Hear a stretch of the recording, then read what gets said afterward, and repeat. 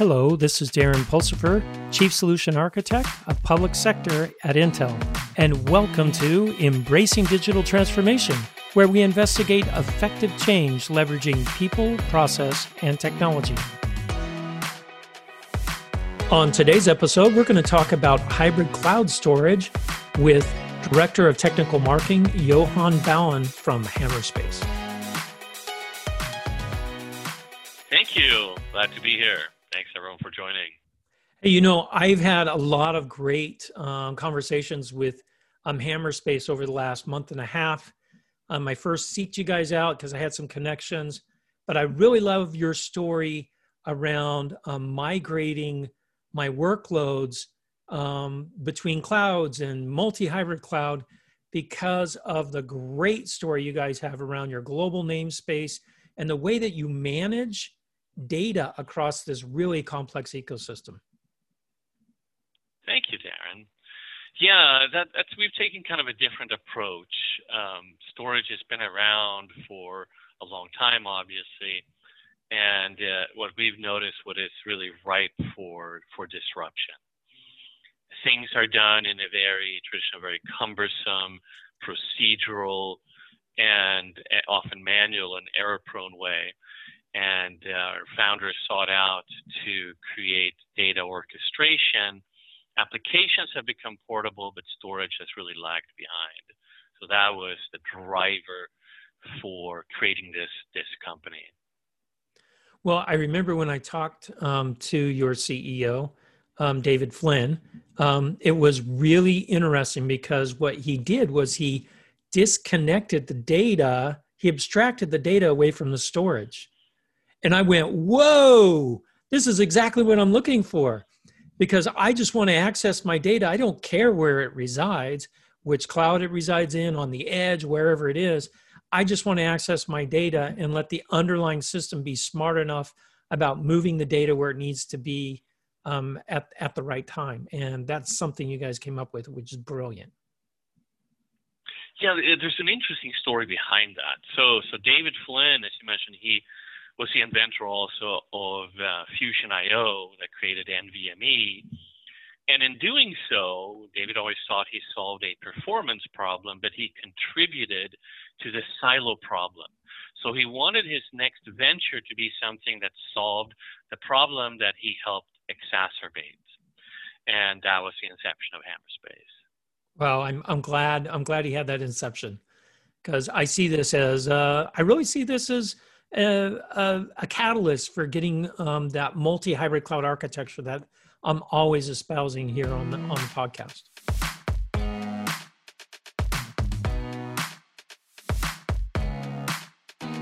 So imagine for a second if your data were untethered from the storage infrastructure, free from the limitations imposed by storage.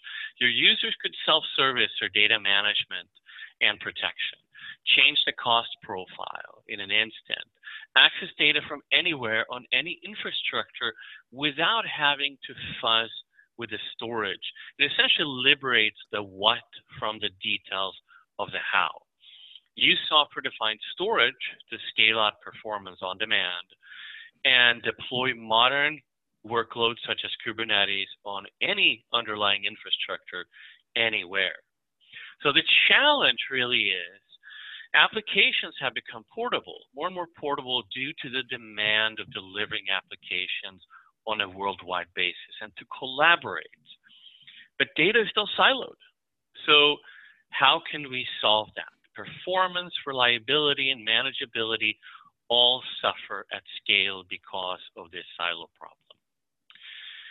The solution is really to untether the data from those limitations of the underlying infrastructure. And it is metadata aggregation, essentially almost the anti-gravity of storage, the smallest constituent parts that we assimilate to make data portable. So essentially now wherever you go, your apps have on-demand data. Independently control the control and data plane. That's essentially what it is, and provide a global namespace and global file system that spans multiple data centers and clouds.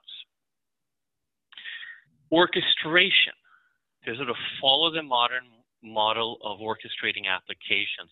Why not orchestrating your storage, your data, to fully automate it and to leverage declarative autonomic data management? And that sounds like a lot of fancy words, but what it really means is, again, separating the how, declaring the desired end state without having to outline every single detail of how to get there. The system essentially figures it out autonomically, just like the autonomous nervous system. And to allow you to operate at a file granular level. So all of the controls are, you simply declare an end state. You don't want to lose the ability to do it at a very granular level. And to provide enterprise class data services tied to that data. Snapshots, clones, all the things that we have come to expect from any modern data management solution. And to much more easily operate, such as moving massive scale from data center to data center, from data center to cloud, back to data center, or disperse it in a hybrid multi-cloud scenario. Okay, so what I'm understanding from this is you have disconnected the storage from the data, the management of the data from the applications. So you created this data management plane in the middle that presents up to the application layers, the abstraction, so I can access my data anywhere. And the underlying storage is managed from that data management plane. So this gives me all the flexibility that I want and also the controls that I'm looking for in that multi-hybrid cloud scenario that we're talking about. This is brilliant. Thanks, Darren. And that's spot on. That's exactly right. To remove those controls so that you have high level yet granular control without having to necessarily understand every single detail about disparate storage implementations. So it frees those controls. Legacy storage essentially has become unable to manage modern challenges. It doesn't scale to and even the horizontal scale-out paradigm that was created to solve the even older scalability problems of scale-up solutions doesn't really scale in a cloud scale or planet scale world. Even those clusters eventually become silos, and you end up now with cluster sprawl instead of just array sprawl. You also cannot scale typically capacity and performance independently. So there's all kinds of constraints because of underlying infrastructure. So you end up typically with stranded capacity and or performance. You never can provision to make sure that you have just enough. You end up with too little or too much. Geography, data is still stuck in clusters. And even cloud can become a silo eventually. And nobody wants to be held hostage to a single vendor. Replication also leads to copy data sprawl because replication is an ancient technology. Instead of moving the smallest constituent parts, you're now moving the entire payload, all the data, often on a volume level. And data management is often an afterthought, and that is the problem. You want to put data management in the front instead of in the back. Now, as you know, Intel, we have drives that we sell, right? Like our Optane drives and our 3D NAND drives. We like data sprawl, you would think, right? Because, hey, people are going to consume. I've got 10 copies of the same data scattered now in the cloud, in data center 1, in data center 2, on the other side of the country. I should be happy about data sprawl, but I am not, because I've experienced this myself. When you said, hey, I've got data all over, as an application developer, I don't want to have to worry about my data. I just want it there when I need it, right? And what people do is they make copies of everything everywhere. So this replication, even if it's in the underlying systems, still doesn't prevent application developers or data scientists from copying data around. And that's why I love what you guys have done here. because you've upped it to, hey, we're going to talk about data, not storage anymore, which I love. I think this is a brilliant way to go. Thank you, Darren. And that's spot on. Because even, yes, it leads to higher consumption of storage, but all of a sudden you cannot find things. And you don't know which version is correct. And it has to have had some dramatic implications when there are different versions. Even an airplane design, both Airbus and Boeing, for example, have run into massive problems because such and such engineer did not have the most updated version. So versioning, finding data can actually lead to gigantic business problems. So the solution really is to orchestrate your data. That is our firm belief. And essentially, Hammerspace does for data what Kubernetes has done for applications, freeing data, making it independent of underlying infrastructure, mirroring what Kubernetes has done for applications, making those independent of limitations of infrastructure.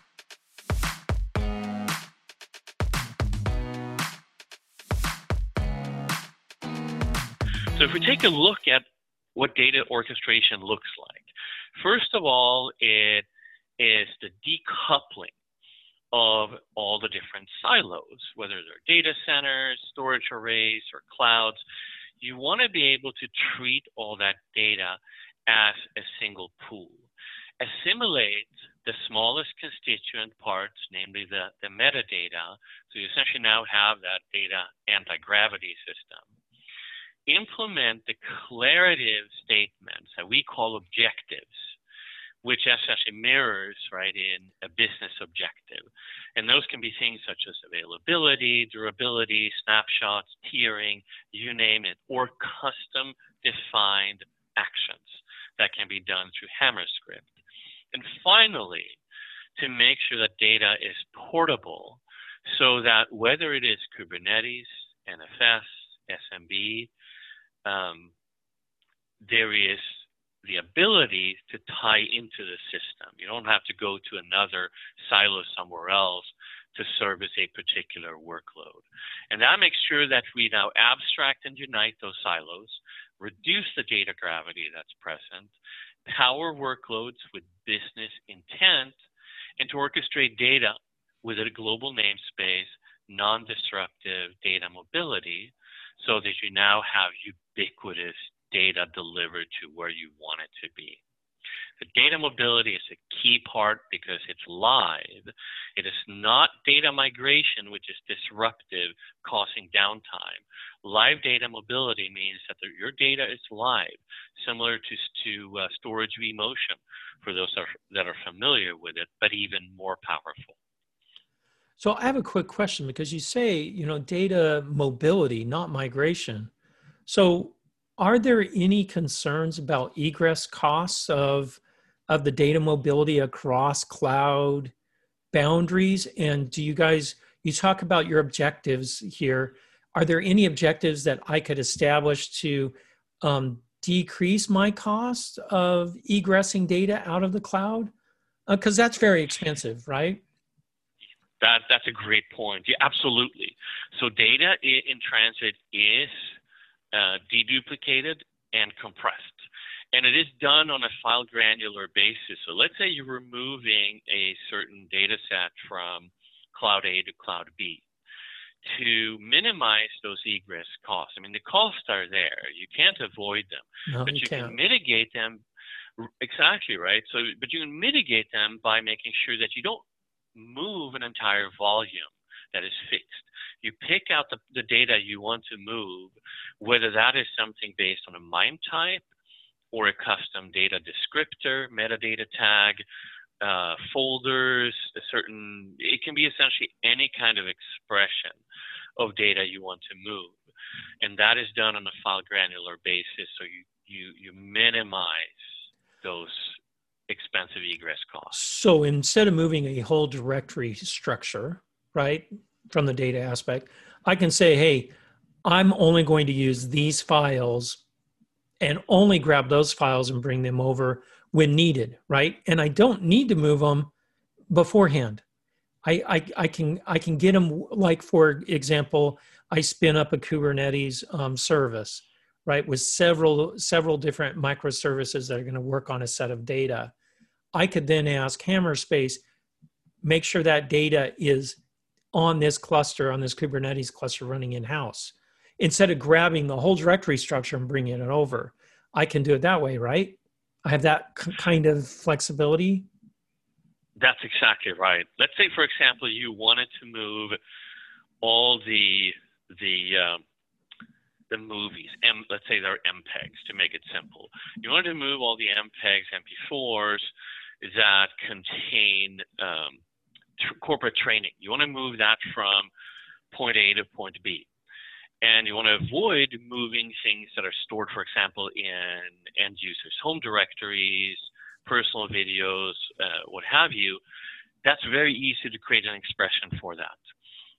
And there's three ways you can leverage objectives, either through the GUI, through the CLI, or a custom user-defined script.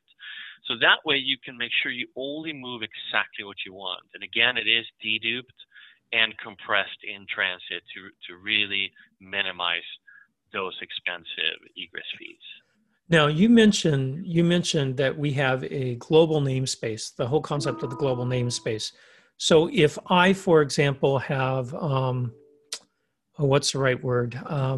If I have an application running on in my data center, but I actually don't have a copy of that data actually physically in my data center, what happens? Is that automatically migrated or moved? What's the right word? I mean, how does that work for me? That's a great question, Darren, and that's something that absolutely can cause a lot of concerns. A lot of people play around with the word global namespace and global file system, and when you unwrap it and peel the onion, it quickly becomes clear that it's not a global at all. It's unified or something else that's not quite global. When we say global, we mean it's addressable through a single name, whether it is a UNC path for SMB workloads or an NFS export. It's addressed exactly the same way for that piece of data, regardless of where the data is, regardless of where the application of end user is. And to make sure that we minimize the load on the WAN, so the metadata, of course, is what's distributed in that global namespace. So let's say, for example, I have an application in London that needs to retrieve data. It sees the data through that global namespace. The application views the data as if it is local. But let's say the data actually happens to be stored in Singapore. What happens from there on is that the data is moved over on a file granular basis to make sure that is the minimum drain on resources. So you don't have to replicate data. You don't have to pre-position it. You certainly can, but it will trickle over file by file with full block tracking to make sure, again, that we minimize the load on the WAN or any potential cloud egress costs.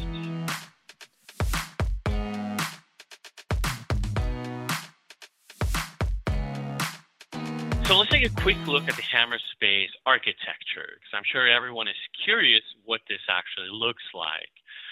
So if you take a look at first the global file system, there's essentially three components from a high level. The global file system itself, the front-end presentation, NFS, SMB, a Kubernetes CSI driver that presents blocked file, as well as NFS shared storage. So plenty of choices for different workloads. And within the global file system, we have Anvil, which is the metadata management component, and DSX that provides the data services. And these can be implemented either as virtual machines, VMware, KVM, Hyper-V, all supported. And DSX, Anvil, I should say, should be in an HA configuration. So these two of them at each location that you want the global file system to be served up.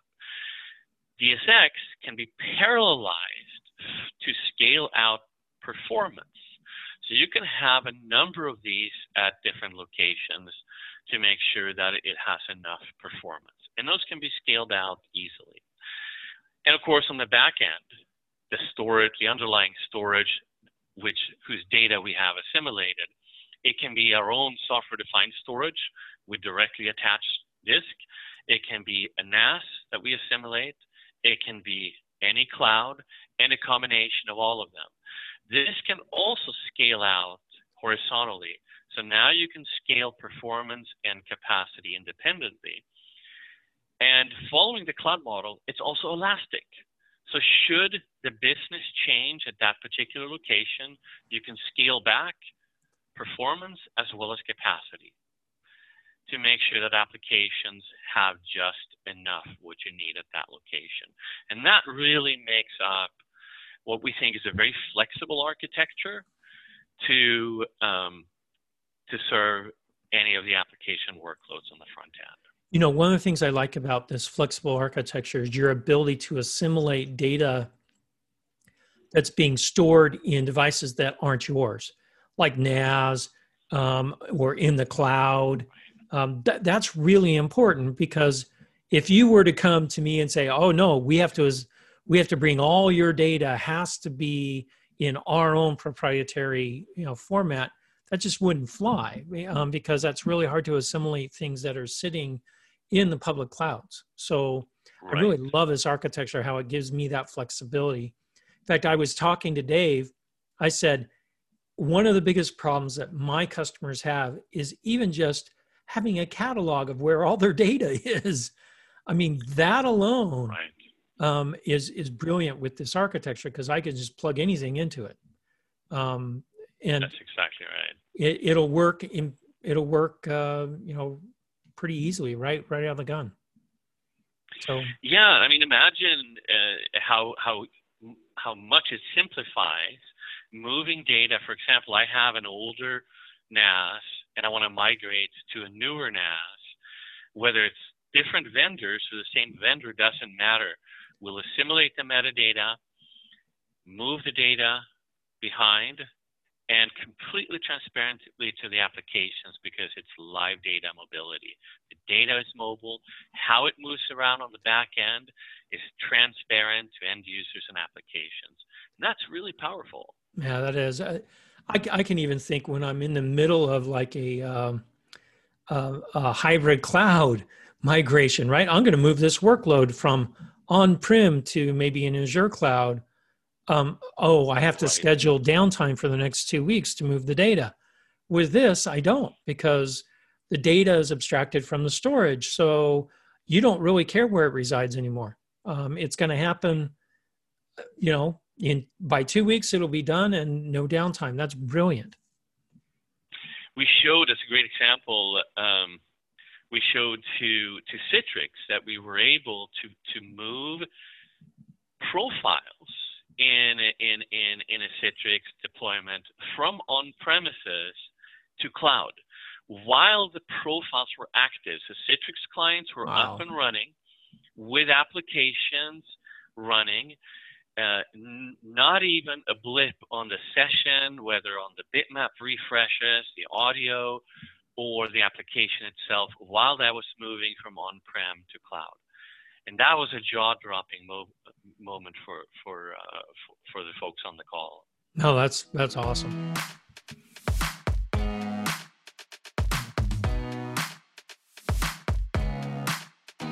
This is great technology, and I know a lot of our listeners will want to know, how can I play around with this? So help us out, Johan. Great question. Thanks, Darren. So the easiest way to do it is to go to hammerspace.com. And on hammerspace.com/10-TB, and you'll actually see it from the front page as well, is a free trial where you can get started and use up to 10 terabytes on that license. You can deploy it in Azure, in AWS, or in Google Cloud. So that gives partners as well as customers a playground where you can get started, and anything above that, or if questions come up, we're of course available. Oh, this is great. I'm glad we had this talk. I'm excited to use your tools and introduce you guys to some of my customers. Thanks for listening to Embracing Digital Transformation today. If you liked our episode, go ahead and give us 5 stars on your favorite podcast or video streaming site. You can also find out more on embracingdigital.com. Until next time, keep moving forward and embrace the digital revolution.